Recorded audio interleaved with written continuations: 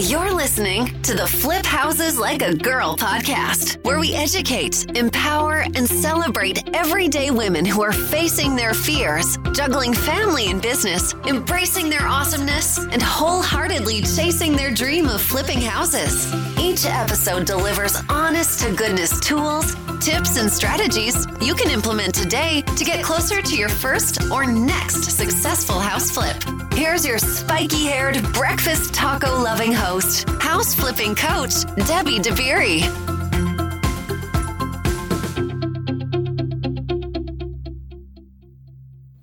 Hey there. I hope that you're having an easy day, and I'm excited to introduce you to Kristine, who is one of our flip sisters in California. And since we recorded this episode, she's actually joined our coaching staff. So we're super excited about that. Anyway, I'm happy to share this conversation with you. She takes us on her journey to $20K in positive cash flow per month on rental properties. So she's going to take us through some of her properties. And most importantly, she opens up about the mindset shifts she had to have and her biggest challenges, which all came from inside her head, which they do for all of us. So I'm excited to share this conversation. It's a really powerful conversation, and she shares some great tips and is just super real with us. So let's get into it. Let's meet Kristine. You want to start with introducing yourself and letting us know who you are, where you are, and kind of what you're up to in the world? Sure. My name is Kristine. I live in Southern California with my family. I have two kids, 17 and almost 13. And my husband is self-employed. I have been, my background is engineering, and I've been working in my field for a long time, almost 30 years. It's been a great career, but I'm a little burnt out. Yeah. So that was definitely one of the reasons why I started looking at real estate. Yeah. What do you do? What kind of engineering do you do? So my focus is lighting and controls for buildings. Oh, I do remember that. Okay. Mm-hmm. So I worked as a consultant for several years, and then I went on to the sales side, but in the same field. Okay. Got it. So I've been there for almost 20 years. And where are you in Southern California? Torrance, so Los Angeles area. How long have you been there? 27 years since college. Were you in Ohio before? No, I went to school at the University of Colorado. Okay. So I was in Boulder, Nice. which is an amazing place. That campus, beautiful campus. Oh, what a cool place to like grow into being an adult. That's awesome. Okay, so Southern Cal, been there a really long time. You've been in engineering a really long time.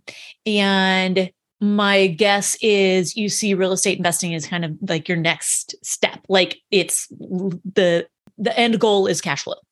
Is that correct? Yes, yeah, that's correct. Yeah. Eventually, I'd like to replace my salary. Got it. When did you get into investing? When did you buy your first property? So the first deal I ever did was in 2019, and that was a flip. Okay. It was a tiny little house, and it was cosmetic for the most part. I did most of the work myself, and it was the most fun I've ever had in my life. Yeah. Oh, wow. It was 7 weeks, and I just loved every second. It was just, I felt so accomplished. You know, it was one of those things where I got to the end of it and I was so proud. I couldn't wait. My realtor drove up and was coming up the front steps. And I just remember thinking, this is my proud, besides like having my children, this is my proudest moment. Yes. Yes. I could totally relate. Absolutely. Mm-hmm. Oh my gosh. How did you end up doing on that flip? I did okay. I did make a little bit of money, but I didn't really have the education to really really know how to do it, but I did well enough to know that it works. Right. And you enjoy it. I loved it. Yeah. Sometimes people do their first flip and they're like, no, thanks. Not for me. Mm-hmm. I'll be a private money lender instead. And it's like, yeah, that is a good role for you. Yeah. Were there any big surprises in that, or was it a pretty smooth process? A lot of my subfloor had to be replaced. Pretty much a lot of it had water damage, so that I wasn't counting on. But other than that, everything was not necessarily included in my budget, just because there's so many things you don't think about. But it was not surprising. Yeah. Nice. How did you find that deal? MLS. Yeah. Nice. Okay. So you did your first flip, made a little profit, and then what happened? And then I decided that I really wanted to start to build the cash flow, and rentals was how I wanted to do it. So I started kind of looking into, how do you do that? And there were so many options. It was a little overwhelming at first, but I decided that I definitely wanted to do value add in my properties. That was important to me. Mm-hmm. And I looked at a bunch of different markets and settled on a couple, which I'll talk about. But I had a lot of self-doubt. There was definitely, the voice inside of your head, the bully. I do. Yeah. I know her well. She's pretty mean. She's so mean. She's so mean and she's the worst. The worst. Yeah, the worst. She was like, you can't do this. What? Interesting. So she wasn't saying that about the flip. No. Okay. Very interesting. No, but I think if I took long enough to think about it, she probably would have. But for sure, with the rentals, she was like, you cannot build a portfolio. Like, no. Who do you think you are? That kind Wow. Yeah. That is really interesting. Golly. So, how did you handle it? How'd you handle her? I hired I call her a coach. She was a therapist. That was my first move. There's a very fine line. The difference. And she was amazing, but she really helped me to retrain the voice. Mm-hmm. So that helped a lot. And that was a process. That was probably a 2-year, sure, 2.5 year process. Yeah. I also educated myself. And it was interesting because I actually found your podcast while I was working on that flip. It was summer of 2019. You were on your second episode. Oh my gosh. That is bananas. Holy cow. Wow. That gives me chills. That's crazy. And I was like, oh my gosh, this is amazing. I love Debbie. Oh my gosh. But in my head, I wasn't flipping. Right. Back then. I mean, so I was like, okay, I'm going to, I kept following you, but I ended up taking a BRRRR class, basically. Mm-hmm. So I took that class and it was good in that I learned the mechanics of a BRRRR. I understood hard money, that sort of thing. Yeah. But the mindset was not addressed. It is the biggest thing. It is. Oh my gosh. So I did start to buy properties, but still I was just paralyzed at some points. I was like, I don't know what I'm doing. I still didn't think I could do it. Mm-hmm. Wow. So I started buying the first property I bought was in May of 2021. And I was petrified, terrified, but it did end up going well. I think that eventually I decided what I was doing was flipping. It was just to a different set of comps, if you will. Yeah. So, it took me a little while to be like, yep, this is the place I want to be. Yes. So it's so hard to talk about. You get it. You understand the terminology value add. I can say that, and most people don't get that. And so it's like, okay, we'll call it flipping, even though we're not always selling that flip. It's, improving. I don't know how else to talk about it to make people realize that we're buying a property, we're improving it, and then we're either selling it or holding on to it. Right. Mm-hmm. Yeah. That's interesting. Okay. So when you were going to buy your first rental in 2021, you said you were petrified. What were some of your biggest fears? Like, what were your worries? So that one is a short-term rental, actually. Okay. My biggest worry always is always economic cycles. Mm-hmm. Mm-hmm. So I think that is basically my brain's way of sort of masking the self-doubt. Mm. I would be like, oh, but the economy might crash right after I buy this property. And what would happen if the economy crashed? Oh, I could lose the property. I might not be able to pay the mortgage. It will lose value. Mm-hmm. I saw myself like going into this place of I like something catastrophic is going to happen. Oh my gosh. Yes. Very normal. Yeah. Mm-hmm. And you did it anyway. I did. And thankfully with that one, my husband he has his own thing. He's supportive, very supportive of me, but real estate's not his jam.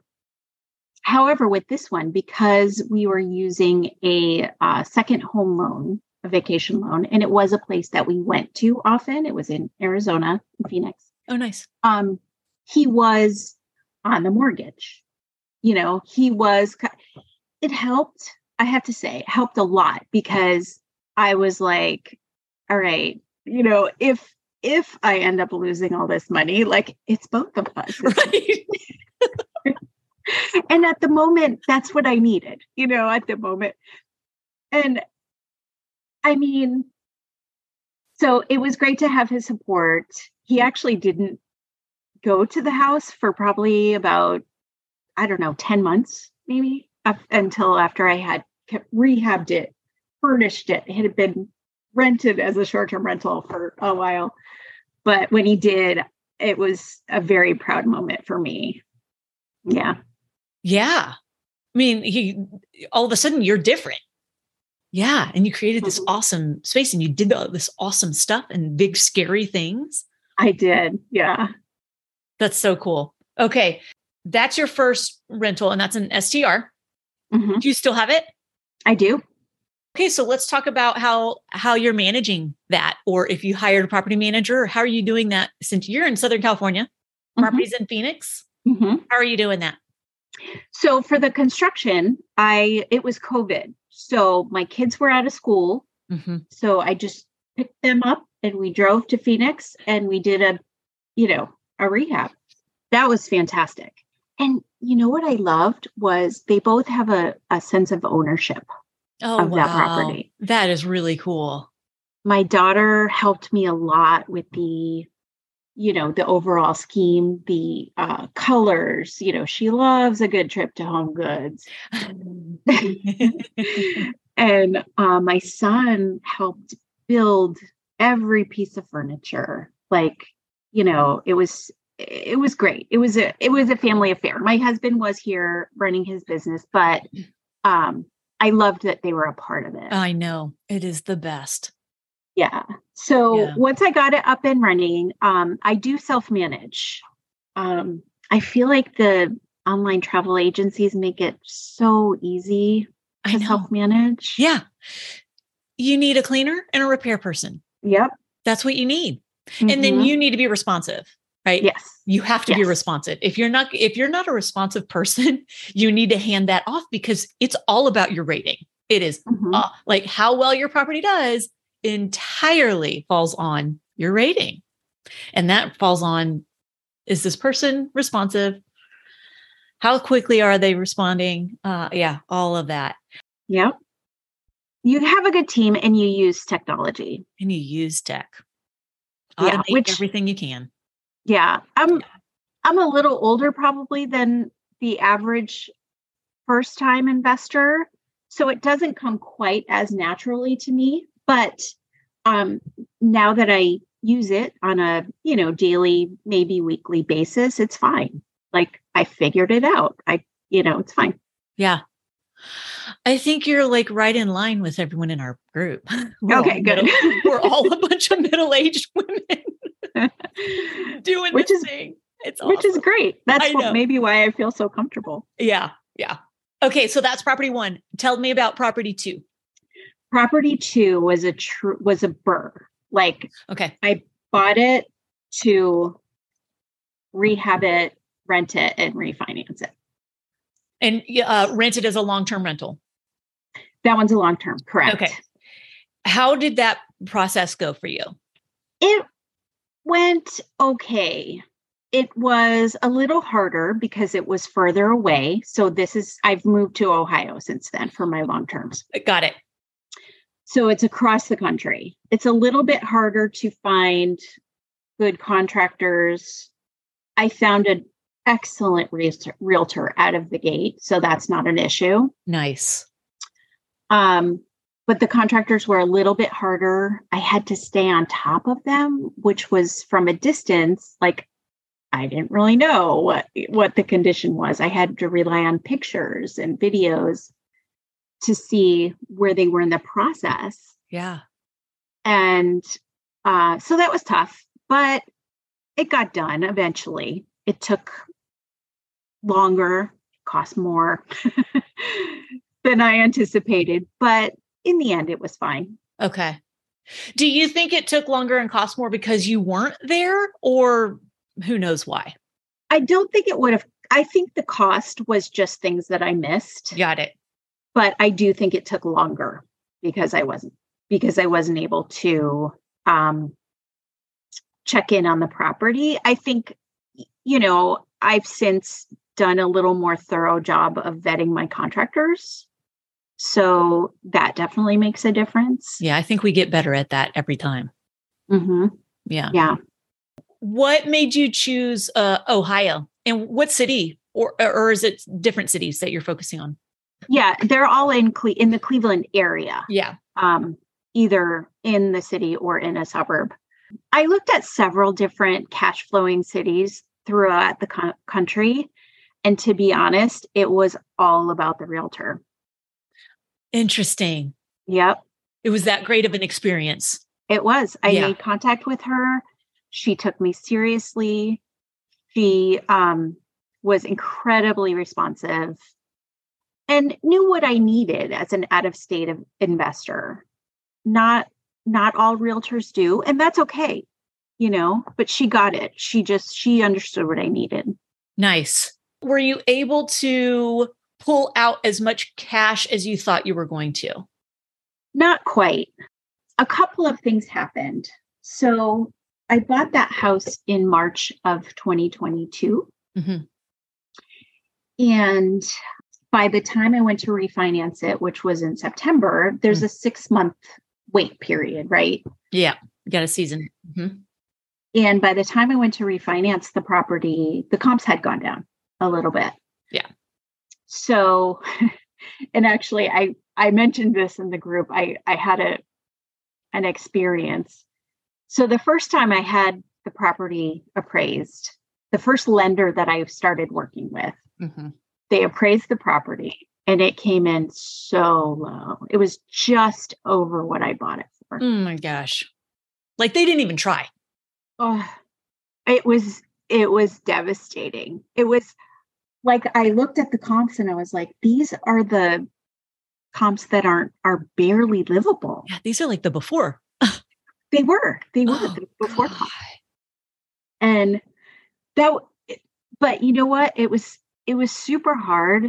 And eventually, after a little while, I realized that I was tying my own self-worth to the value that appraiser had given to the property. That random appraiser. Oh my gosh. What an awesome awesome self-awareness.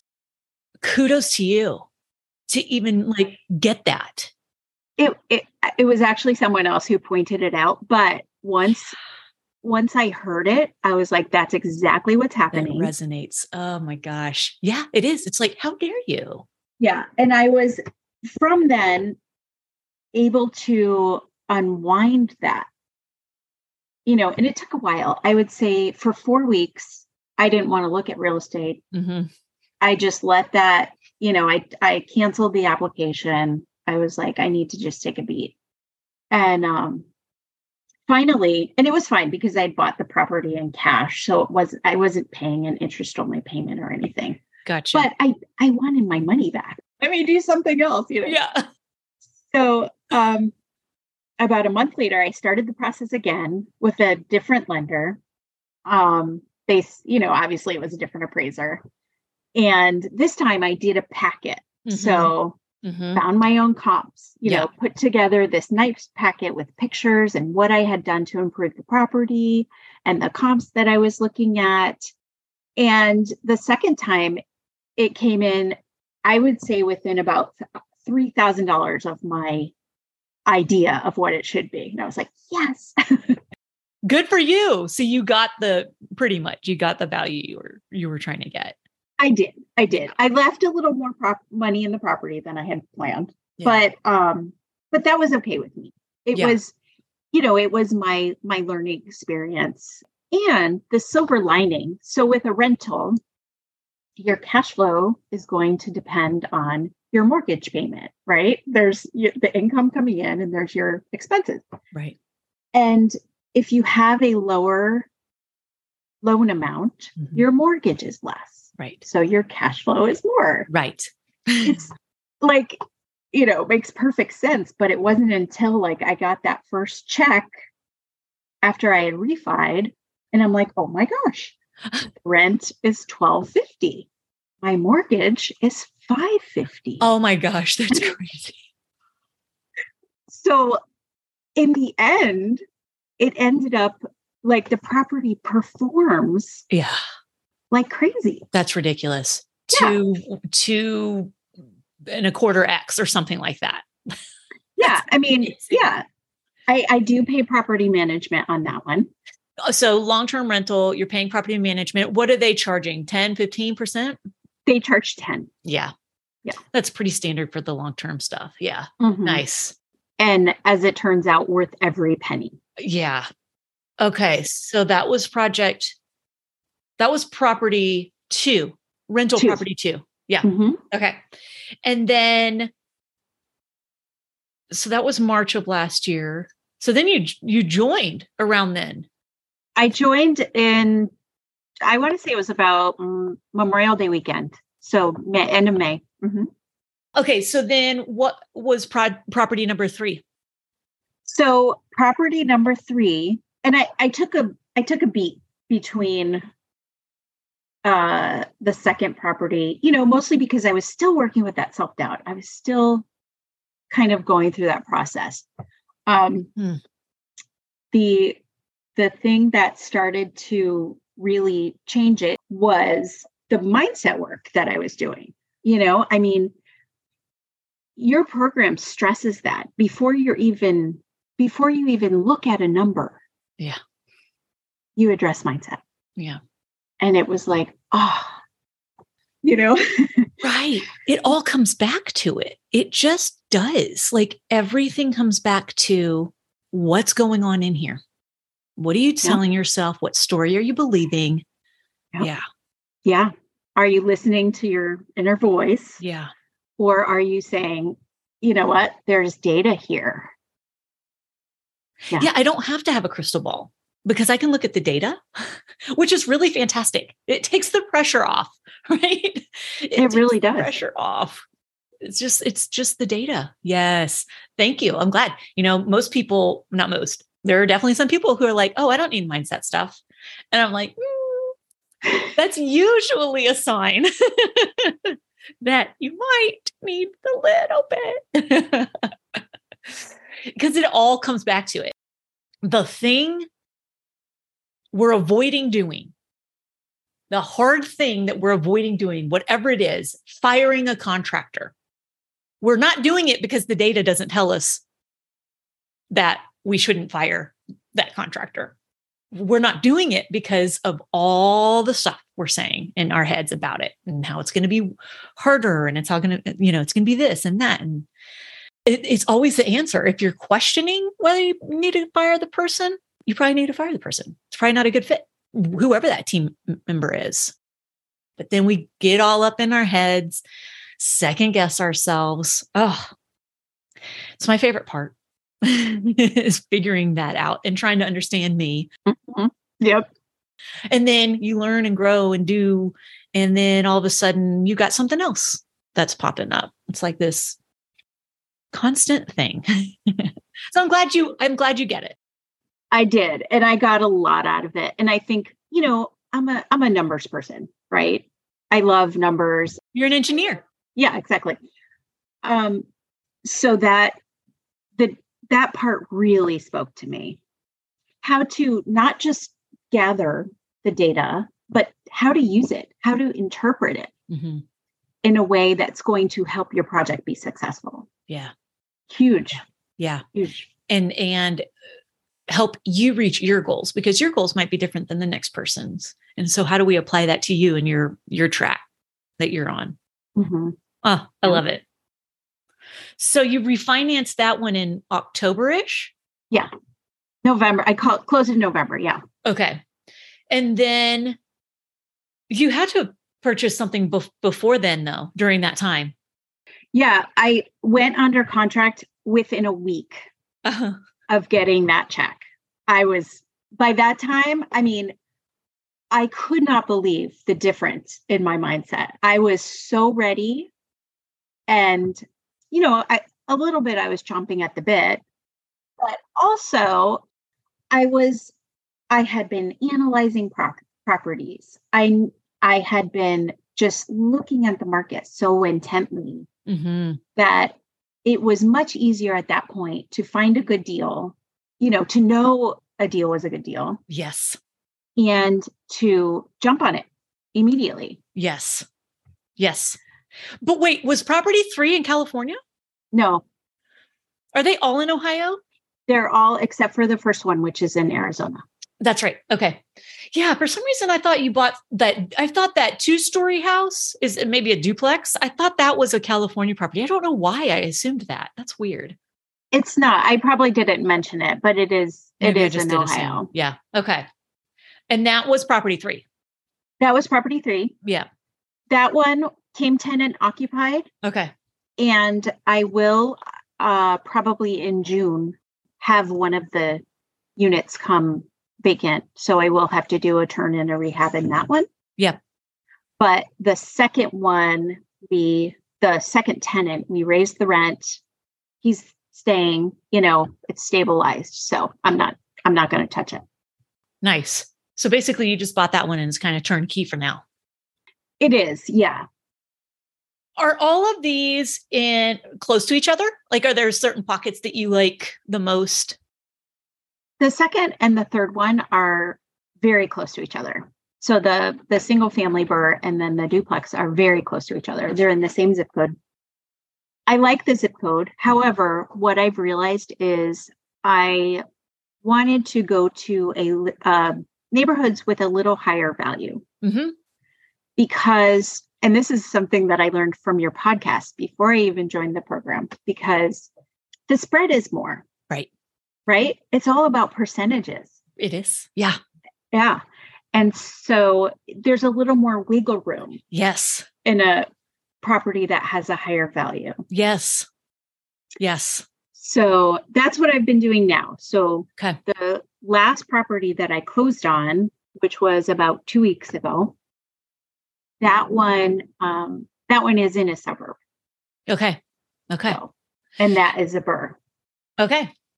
And so property number 3, the duplex, did you get financing for that, or is that okay?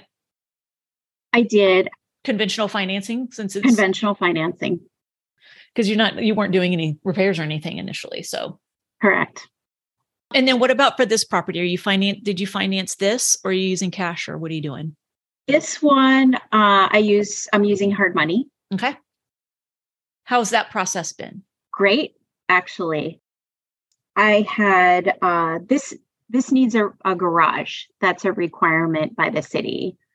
So it's the first time I'm adding square footage to a property. So it was like, oh, okay. I wonder if a hard money lender is going to cover that. Mm-hmm. You just need to ask. You just need to ask. They do. Not all of them would. Right. But I found one that would. Yeah. And they're like, yep, absolutely. We'll cover it. It's all based on the percentage of the ARV. Absolutely. They just want to make sure they're in it up to a certain percent. They want to make sure their investment is less than 70% or whatever of exactly. Now, what do you mean it requires a garage? If it requires a garage, why isn't there a garage? Well, the city has this requirement that every house needs to have a garage. I've never heard this. This is crazy. I know. It is something that is enforced at the time of a sale. So, and I don't know how long it's been a part of the city agreements, but I did notice when I was there that every house has a garage. They're all in the backyard, so you have this long driveway. And that's one of the most interesting things I've ever heard. Real estate's so weird. I love it. Is there a way can you make a garage apartment? So that is definitely something that I'm thinking about. I did talk to the city. I've talked to them several times, and I'm, building a relationship with them, trying to definitely use honey. Yeah. Right. And innocence, right? Exactly. Yeah. Uh-huh. To attract the bees there. So, little by little, I'm asking them questions like that. I asked the short-term rental. No, that's an absolute no. Mm-hmm. I have considered medium-term rental. Mm-hmm. And that is a possibility, but every tenant has to be registered with the city. Oh, interesting. Okay. Yes. So that would mean registering a new tenant every, 3. Yeah. Yeah.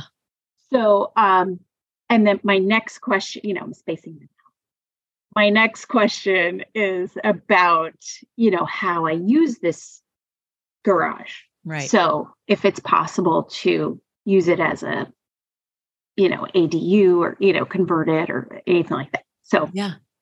That's really interesting. This is the one that's more suburban. Mm-hmm.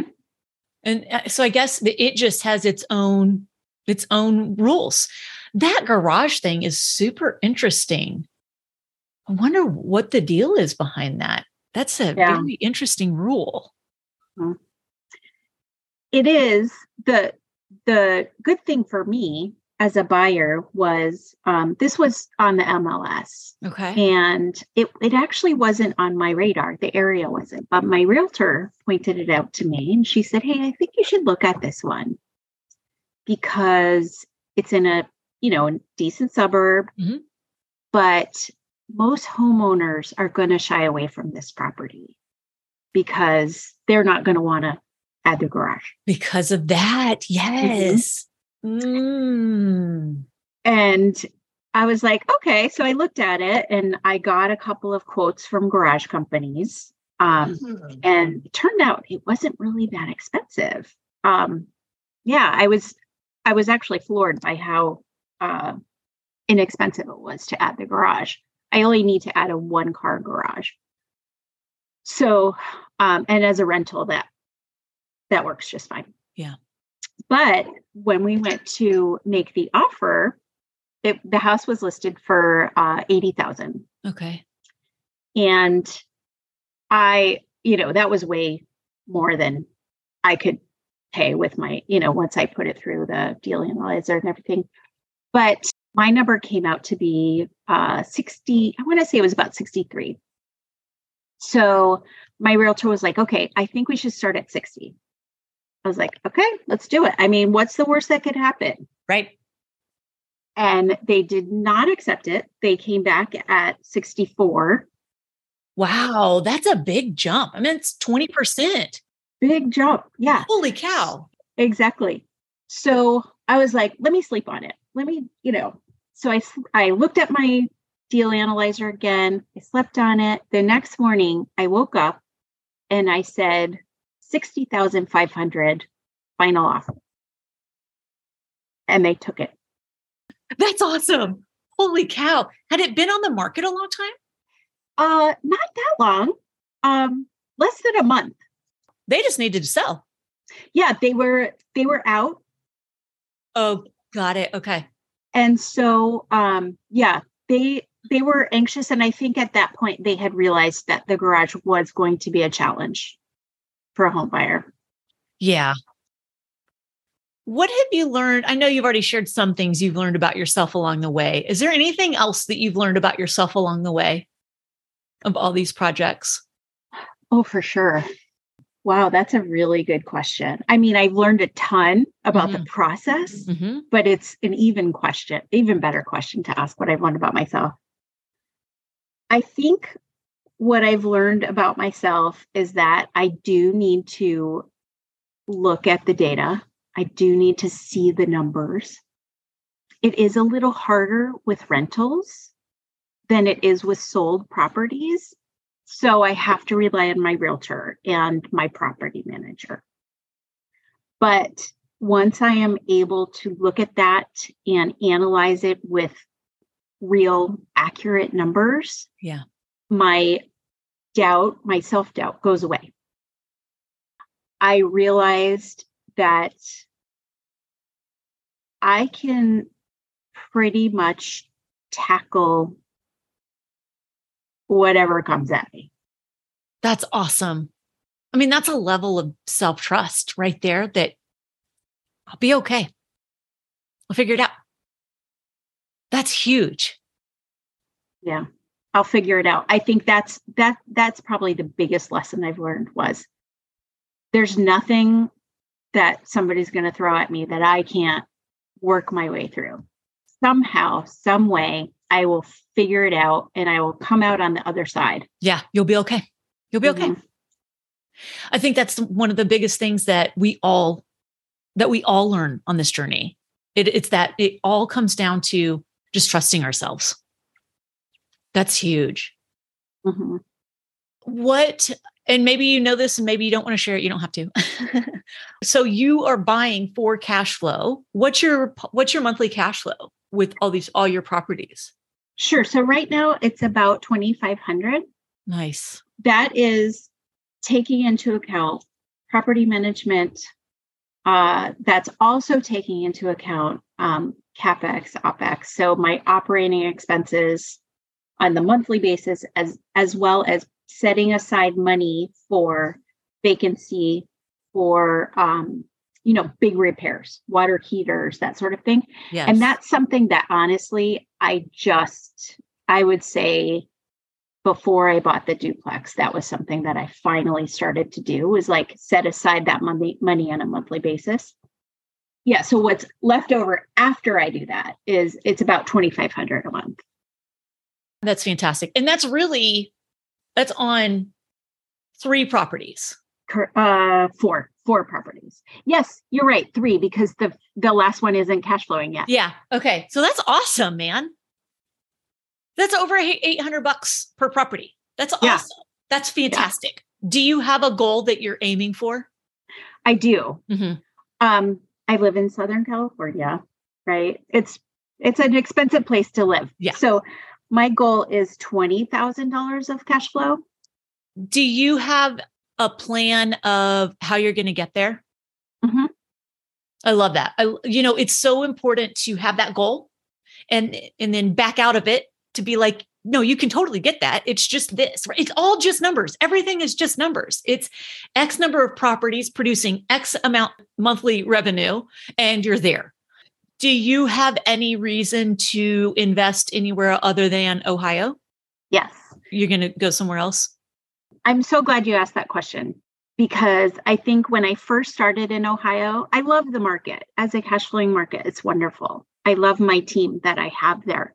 However, I would like to, once I have a substantial portfolio, I'm thinking 10 to 12 doors, I'd like to go to a more appreciating market. Mm-hmm. So it's, a balance. I feel like I want to diversify. Yeah. Yeah. I have the property in Arizona, which is definitely an appreciated market. Yeah. And then I have the ones in Ohio. And the good thing about Ohio is it's very stable. Yes. Even through the housing crisis, their property values did not change that much. So I love that. I love that about Ohio. But I would like to go to somewhere where there's a lot more job growth, where there is more population growth, where businesses are moving, that sort of thing. Yeah. Yeah. The stability plays well for cash flowing. Absolutely. And then just like you said, the other factors play into a more appreciating kind of situation. Mm-hmm. Are there certain ones you're eyeballing? Yes. My parents, I've lost them both in the past 2 years. Oh gosh, I am so sorry. That's awful. Thank you. They lived great lives. Great lives. So, it's bittersweet, but I had them for a long time, and they both, were happy with how everything played out. But they retired to Charlotte, North Carolina. Cool. And I'm not sure that Charlotte is the city, but I love North Carolina. The triangle, right? The research triangle. Yeah, absolutely. And there are so many different cities there that have a lot of possibility. Yeah. So I do see myself going there. Yeah. It's interesting. So I still have a lot of investors. So when I was just a real estate broker and just getting into real estate investing, I worked with a lot of investors, mostly from California. And a lot of them would just, buy houses over the phone with me. And I'm like, this is so weird. Okay, sure. Never been here. But the numbers are fantastic compared. And this was, oh my gosh, so long ago, 16 years ago, 15, 16 years ago. But they invested here. Most of them still own their properties. They invested here. They invested in the research triangle, North Carolina. And then they bought cash flowing properties in Ohio. Oh, interesting. Yeah, it's super interesting. I'm like, that's so funny that you're naming these names. Like, yeah. So you have one short-term rental in there. Do you have a desire to have more? See, I like to buy properties where I can go like hang out for a while and I can go stay in them. Do you have a desire to buy more of those, or do you prefer long-term? I do have a preference for long-term. I think that I will add a midterm rental at some point this year. Mm-hmm. Just because I would like to accelerate the cash flow a little bit and also give myself the flexibility. If I have one in Ohio, then I have a place to stay. Exactly. When I'm, visiting my properties. So yeah, short term, I don't think I want more than one short term, mm-hmm. just because it's not what I'm interested in. Yeah. But midterm seems like the happy medium. Obsessed. If I haven't made that clear, I'm obsessed with midterm rentals. They're just, short-term rentals. We were talking at the beginning before we started recording that it is very hands-on. Like you got to be responsive. At least I don't think we were recording yet. But with midterms, but it's dialed down a notch because it's a month, 2 months, 3 months here, snowbirds here. So it's nice. And honestly, they are about the same in terms of, because with short-term rentals, the expenses are so high with cleaning, oh my gosh. And with people getting really upset at the high cleaning fees. So I've dialed some of those back so that I can, compete. And people are going around, they're circumventing the regulations, even though you have to have a short-term permit like in Austin. People don't. They're flooding the short-term rental market. It's definitely oversaturated. Mm-hmm. Midterm is still more of a sleeper. Yeah, the same thing happened in Phoenix too. It got very saturated. That's absolutely true. Yeah. Oh my gosh. Well, I love your plan. I love your story. Thank you for I think it's really cool and interesting to hear your journey. Yeah. I think it's really interesting. And I appreciate you sharing the real stuff Oh, thank you. because that's what most people don't talk about. But it's really yeah, no, I totally had so much self-doubt. I for sure thought I was going to screw everything up, but then you did it anyway, so kudos to you. Thank you. Yeah. Thank you. Anything else that you wanted to share about your journey or anything we didn't touch on that you wanted to? I think one point that I would like to make about the short-term, midterm rental, and I think I kind of lucked out with my Phoenix property, to be honest, but I've learned since then, is to evaluate it as a long-term rental first. Yes. And then if it's saturated, if the regulations change, right, you've got somewhere to go. You bought that in May of 2021. Okay. So COVID had already, okay. So what we were seeing was people who had short-term rentals when COVID hit, it was done. And they didn't pivot fast enough into a long-term rental or anything else to get people in. And it was they were just sitting empty. Oh my gosh. That's an awesome tip. Absolutely. Make sure it works. It's just like with a flip we go into, make sure you have other strategies that you can use. You're not just relying on that one thing. And if that one thing doesn't work, you're screwed. Exactly. That's super smart. Yeah. Thank you for sharing that. That's an awesome, awesome tip. Well, thank you. It's been wonderful. Thank you. Thank you for being engaging in the group. Really, it makes it that much better. So thanks for being you. I appreciate it very much. Thank you, Debbie. I appreciate that. Awesome. All right. Well, I will see you in the group. Okay. Thanks, Kristine. All right. Bye. Bye. Whether you want to buy, renovate, and sell houses, or you want to buy, renovate, and rent them out, that's what we help you do. We walk women through this very thing all day, every day. And while, of course, we show you the steps, we walk you through the process of it all. But just like Kristine said, the most important piece is our biggest focus. And that's your mindset. That's your limiting beliefs. That's the story you've been telling yourself about whatever it is that has kept you stuck. We all have them. We all have these stories. We all have these tapes. But what are you doing to get where you want to go? What are you doing to shine awareness on those thoughts and that way of thinking that isn't serving you? That's what we're here to help with, because that part translates into every area of your life. All right. If you want to see if we may be a good fit to work together, go to herfirstflip.com, fill out the application, and book a call with our team. Okay. Until next time, go out there, flip houses like a girl, leave people and places better than you find them, and make it a great day. Bye, y'all.